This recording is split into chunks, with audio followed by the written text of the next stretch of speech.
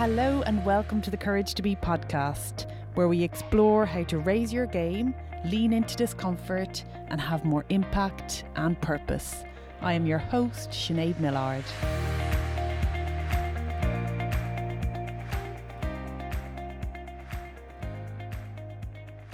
Hello and welcome to the final conversation of season 2 of the Courage to Be podcast.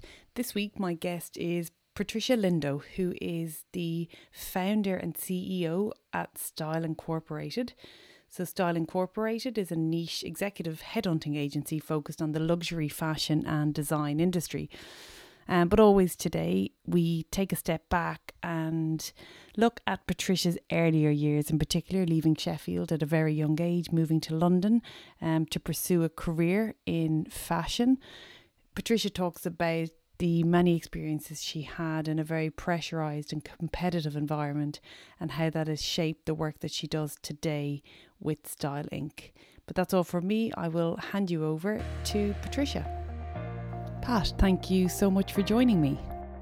Thank you for having me today. It's my pleasure.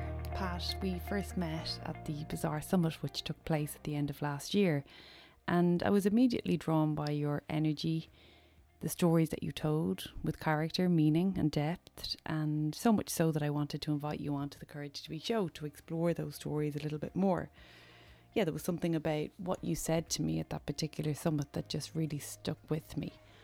And I think it's worth taking a step back and going back to your early years. You were born and raised in Sheffield, and your mum, I believe, was quite the influence. So if we could start there, it would be wonderful.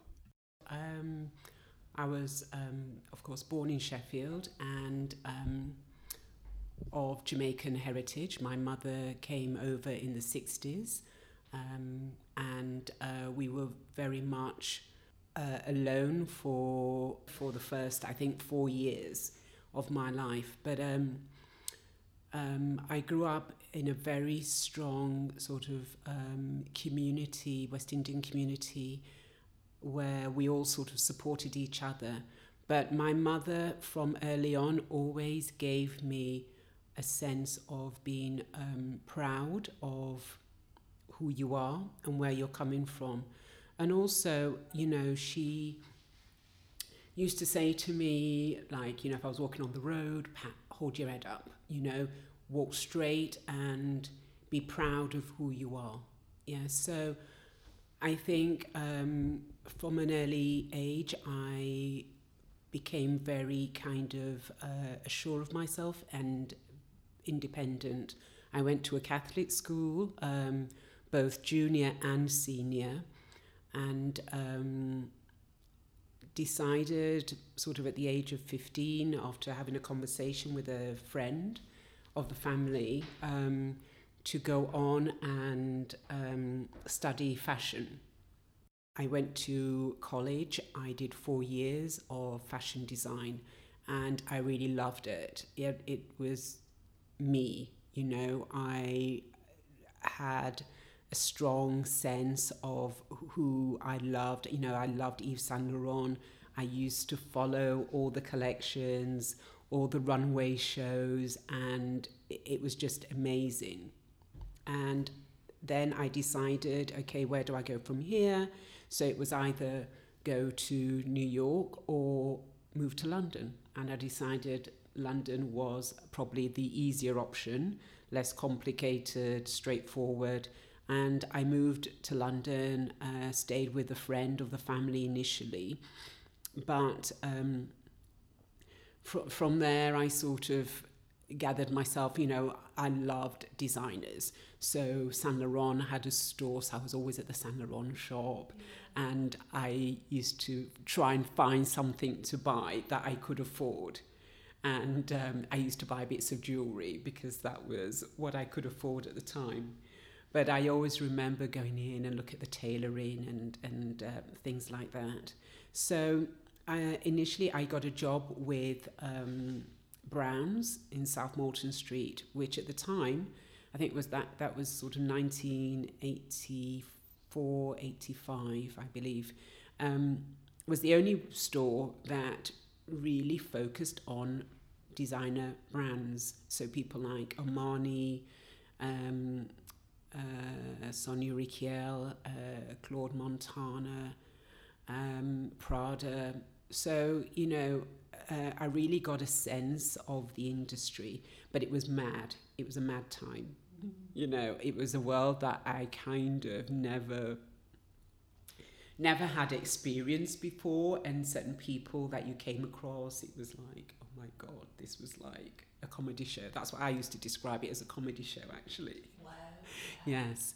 But a beautiful experience, and that took me on. I did merchandising. Also, I used to pattern cut for some of the junior designers that used to come through Browns, and I really loved doing that. Anyway, I decided after 4 years that I really wanted to experience something else and do something else, so I decided to move on to Valentino, and I worked for Liliana and Peter Bergelston, who were the owners of Valentino, because it was a franchise in those days, in London. And I was a merchandiser, so I did all the administration work for the store. And that was interesting. I met some interesting people. I met the designers. I really learnt the business with Liliana. She had an amazing business head. She knew her clients, and she tailor-made her buy. So when we did the buying, she made sure that she bought and had sizes for the clients that she had in those days. And the focus was Americans and also Arabs. So if the Arab ladies, they could probably fit into a jacket, but because Valentino in those days would not go up to, I don't think went beyond 44 or something, 46. So they were obviously bigger around the waist a lot of the times. Then we'd buy fabric and get a skirt made for them to go with the jacket. She was someone that thought outside the box. She just didn't sit with, right, this is all we have, this is what you buy. Yeah, she made it work. And that's where a lot of, I think, my business sense has come from, where there's got to be a solution. Every problem, there's a solution. And that's what I learned there. Yeah. So you really learned the business with Liliana, and that seems really clear from the stories that you've told too. I love that idea that every problem has a solution, and how Liliana thought that through. Did you feel at any point in time that perhaps you had moved too far away from your creative flair? Absolutely, absolutely. So, when I was there, I did a lot of administration work.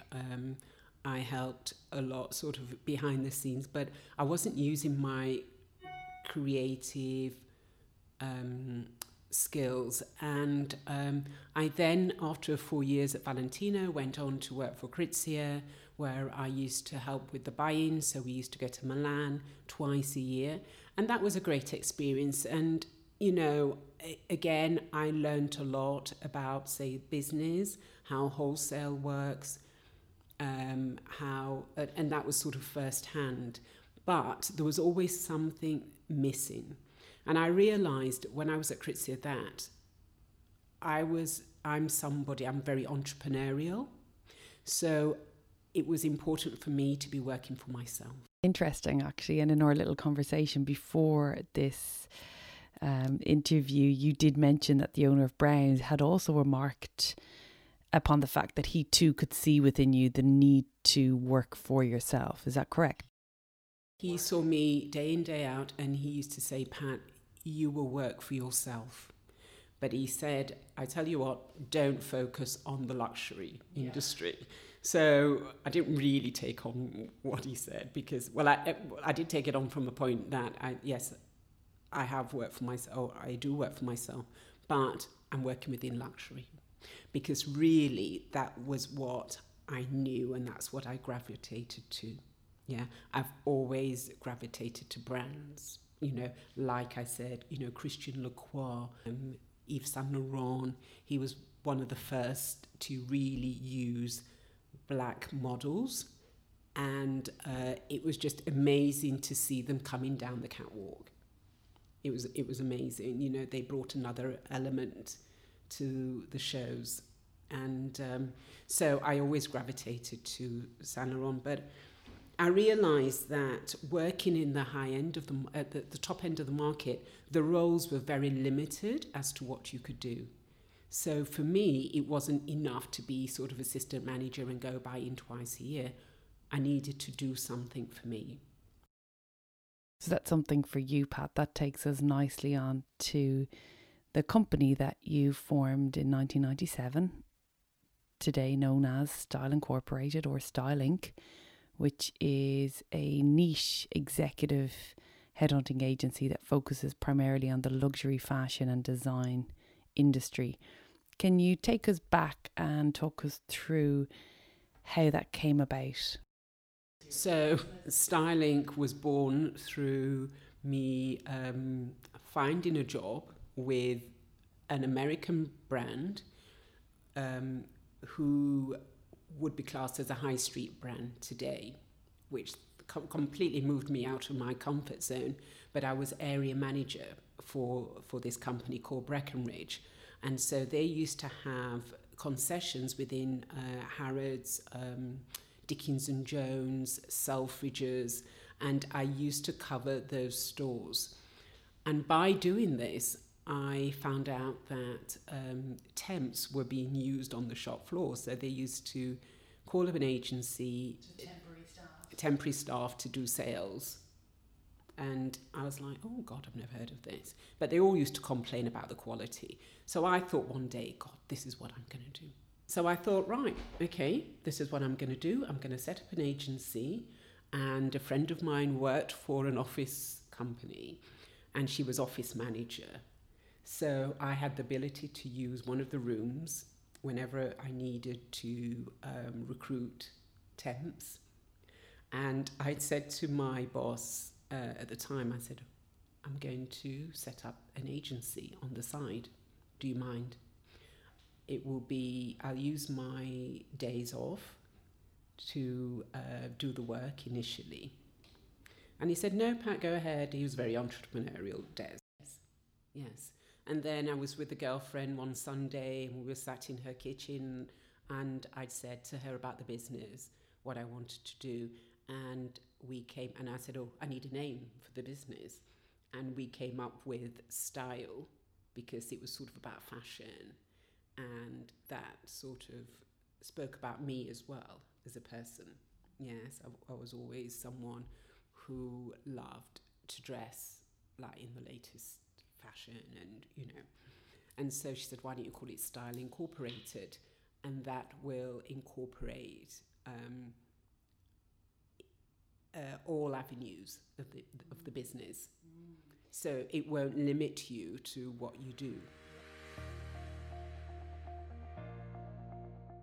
I'm really looking forward to delving a little bit deeper into Style Inc., but I think at this moment in time, just to pause and take a step back, a lot seems to have happened throughout that time, you leaving Sheffield to go to London, various different roles, gaining different skills.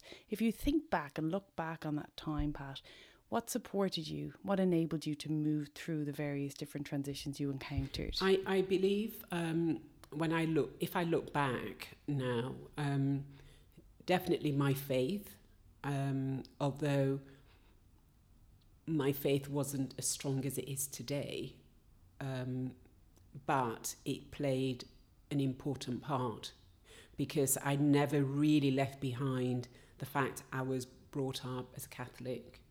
And I always, for me, I can go and sit in a church for 5-10 minutes and I come out a new person. So I think at the age of 16, I stopped for about, 10 years, actually. I stopped because the priest had said something and I was like, okay, I don't agree with that. Yeah. I'm off. And, although I was brought up where you had to go to church every Sunday, but then I got to 16 and I was doing my own thing. I decided no. Then something happened.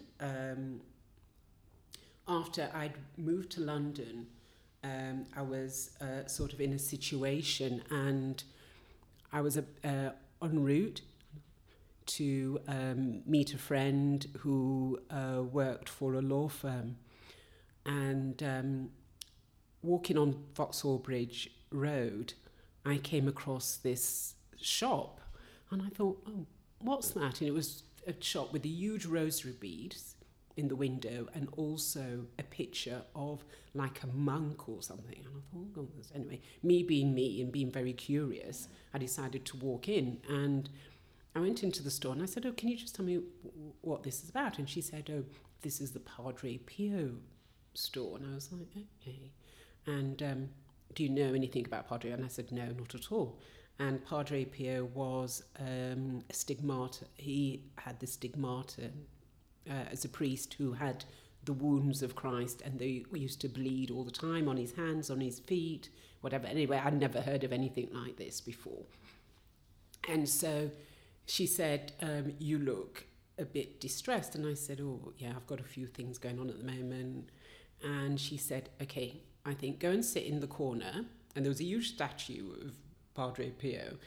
And she said, sit there with this glove. And he used to wear these gloves every day. And I'm the only one in England who has the gloves. And sit there. And I just sat there in the corner for about maybe 5 minutes. It did feel a bit longer, but I think 5 minutes tops. And I knew that the problems that I had or was facing at that time wouldn't be a problem anymore. And so I handed her back the gloves and I said, oh, thank you. Yeah. And I went back to work. I didn't actually go and see my friend. And my friend called me and she said, where are you? And I said, I don't need you. I don't need to see the lawyers. I know I'm going to be all right. Incredible story. Was it from that time on that you started to lean on your faith a little more? Absolutely, because I saw in that time the power of my faith. Because when you go to school, you just go along with it. Yes, I went to a Catholic school, but, it's all very much kind of almost a ritual. It's not, you're not going deep. Well, I wasn't. No, I wasn't. Maybe other people are, but I wasn't. And it wasn't until that time that I realized the power of my faith.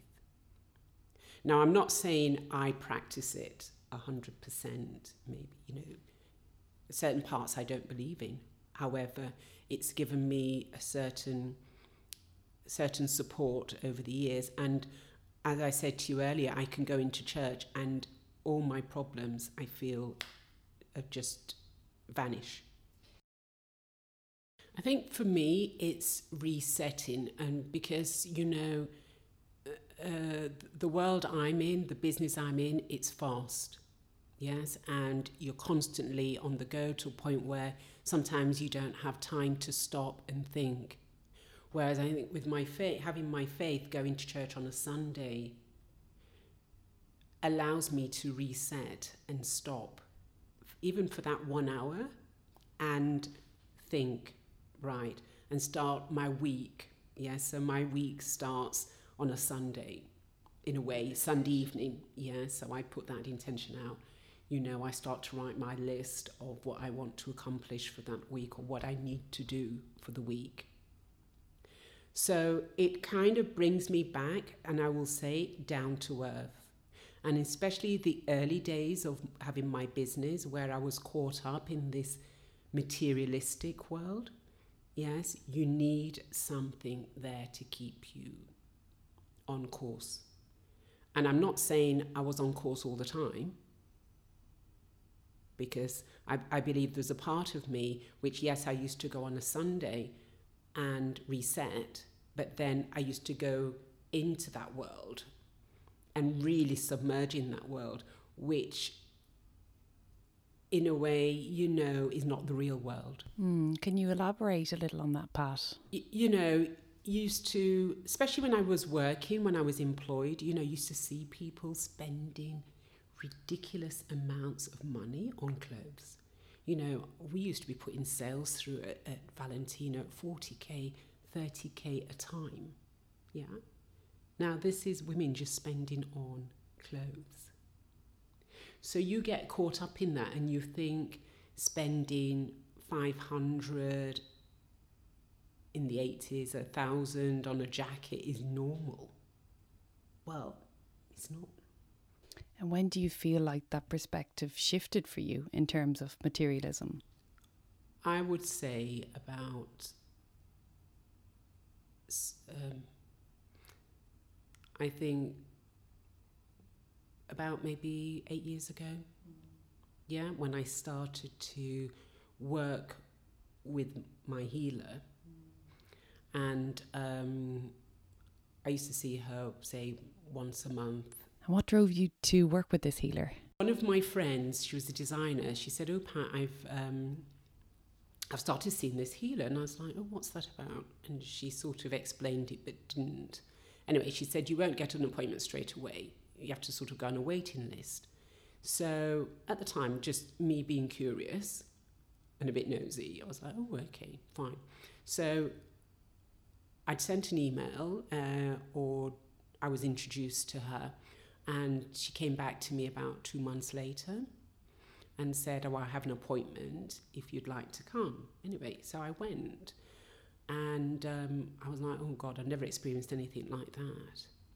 But she said to me, she said, "It's going to take a lot of work because you've gone quite a far, you're far removed from who you really are." Yes. So the work for you was coming back to my authentic self and being true and aligned to who Pat Lindo is. Yeah, and what did that work look like for you? I mean, a healer, she's very difficult to explain, but it was, she every time I used to go and see her, she used to say to me, "Oh, Pat,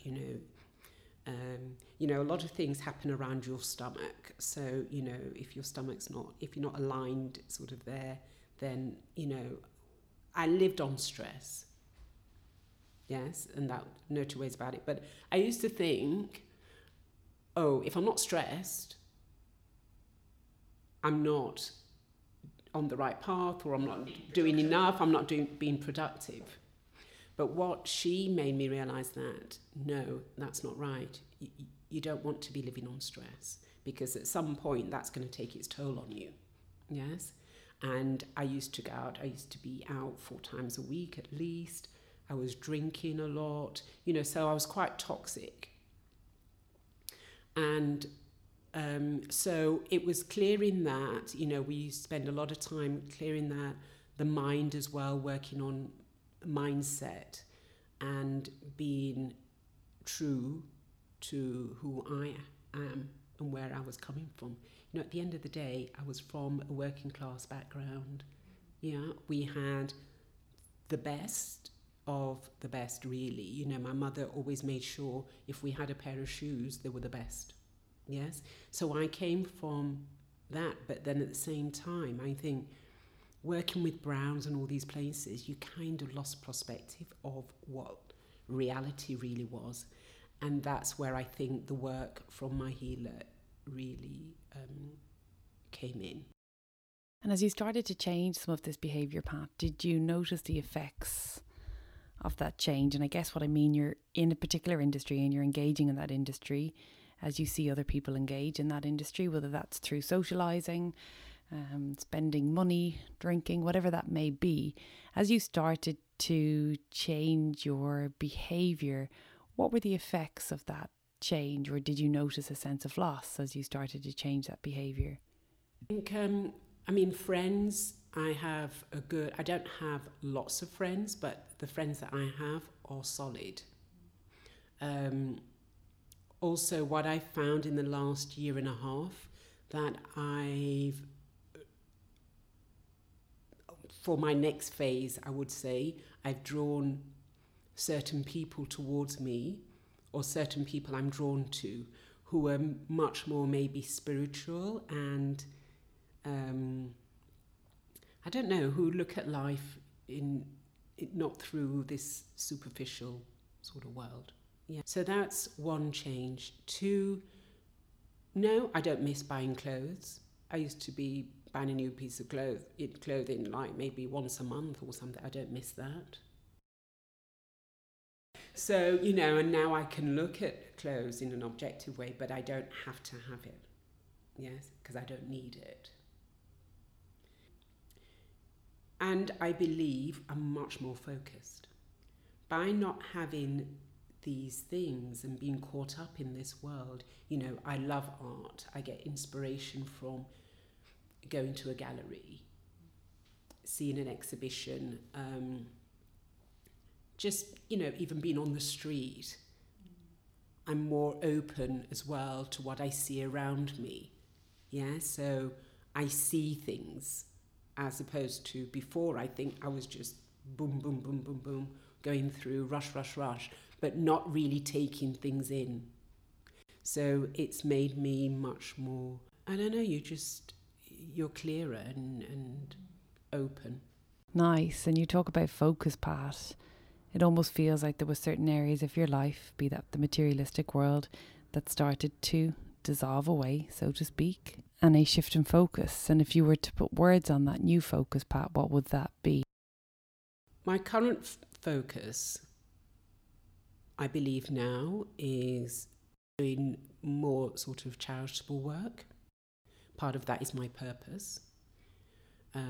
Took me a long time to find out what my purpose is, but I think, helping children from disadvantaged backgrounds in some shape or form. And also bringing into my work, being, when I'm working with people or talking to people, talking to them from a much more sort of listening, sympathetic background as opposed to, all right, okay, where can I put you? Yeah, I mean, I do still have an element of that, but I'm not so ruthless in, okay, right, you're brilliant, you're going here. Yes, I'm looking at, right, what does the candidate want? I like that. So it's almost like a deeper relationship that you have with the candidates that you place in various different roles through Style Inc. And I think that takes us nicely to the topic of creatives, which I know from our conversation earlier is something that brings you joy. So the work that you do with young creatives and very often placing them in their very first role within a very competitive industry. But there was definitely a joy and an energy in your voice as you spoke about this work. Can you elaborate on this a little bit? I don't know why, but I love speaking with creatives, and maybe because it's taking me back to where I started. Yes, and the passion that you feel coming from creatives, be it furniture, be it fashion, they love and they feel what they do. I love this. They feel what they do. And as it relates to Style Inc, Pat, and the joy and the meaning that you get from working with these creatives, how has this shifted the trajectory in which Style Inc is going in, or perhaps as you look forward to the next chapter, what does that look like for Style Inc? I see our next chapter one where we give a lot of support, and mental health is key on everyone's sort of lips at the moment, but I don't want to talk about it in the sense of mental health, but I feel that the industry, and I don't believe a lot of people really know this or understand how pressurized it is. They're having to do 4 or 5 collections a year, whereas before it was like 2 collections. So, a lot of them are on this treadmill, and it's very easy to kind of burn out. And I see a need now, and not just within fashion, across board really, where companies, individuals need someone or would benefit from someone who they could speak with. Yes, like I had my healer. Yes, so I used to go and see him maybe once a month. Now, without giving too much away, but having that support maybe from a business coach or, I don't know, a life coach who's on hand to come and speak with individuals. Yes, within corporate, non-corporate environment, and give them the level of support that they need to get through maybe the workload, that they have.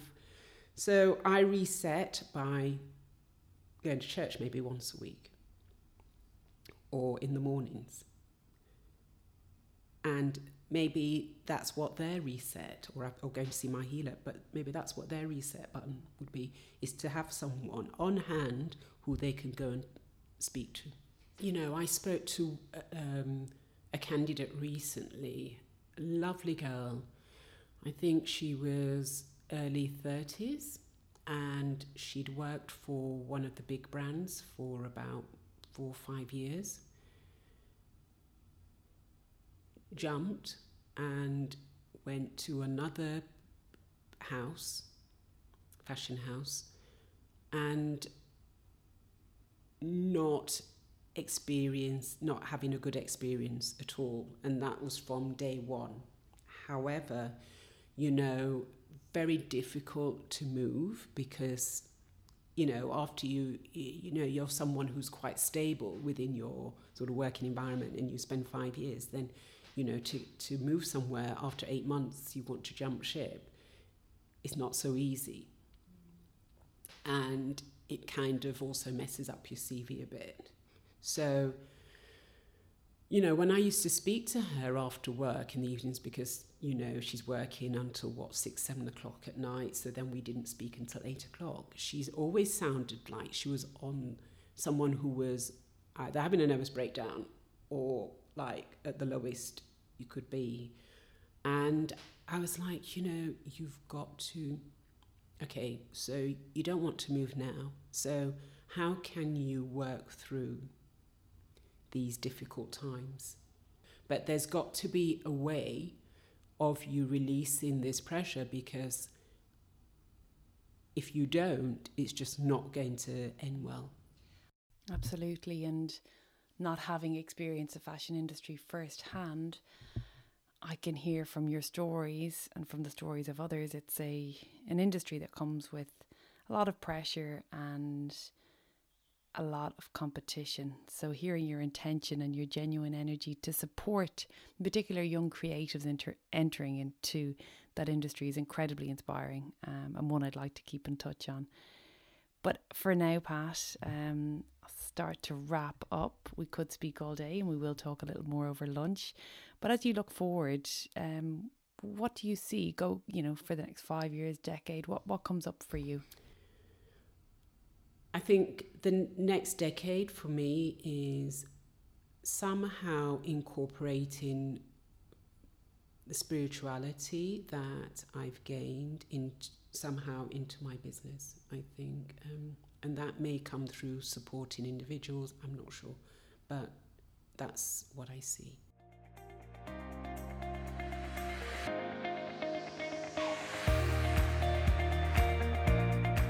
Thank you so much for listening. If there's something that you've heard in this episode that has resonated with you, or perhaps you think it could benefit someone else, then please do share this link or start the conversation. If you haven't done so already, click on the subscribe button in your listening app. And as always, I really value your feedback, so please rate and review this podcast on Apple Podcasts. And for more information, full show notes, links and resources, you can pop over to my website, sineadmillard.com. See you next time, back here on The Courage to Be.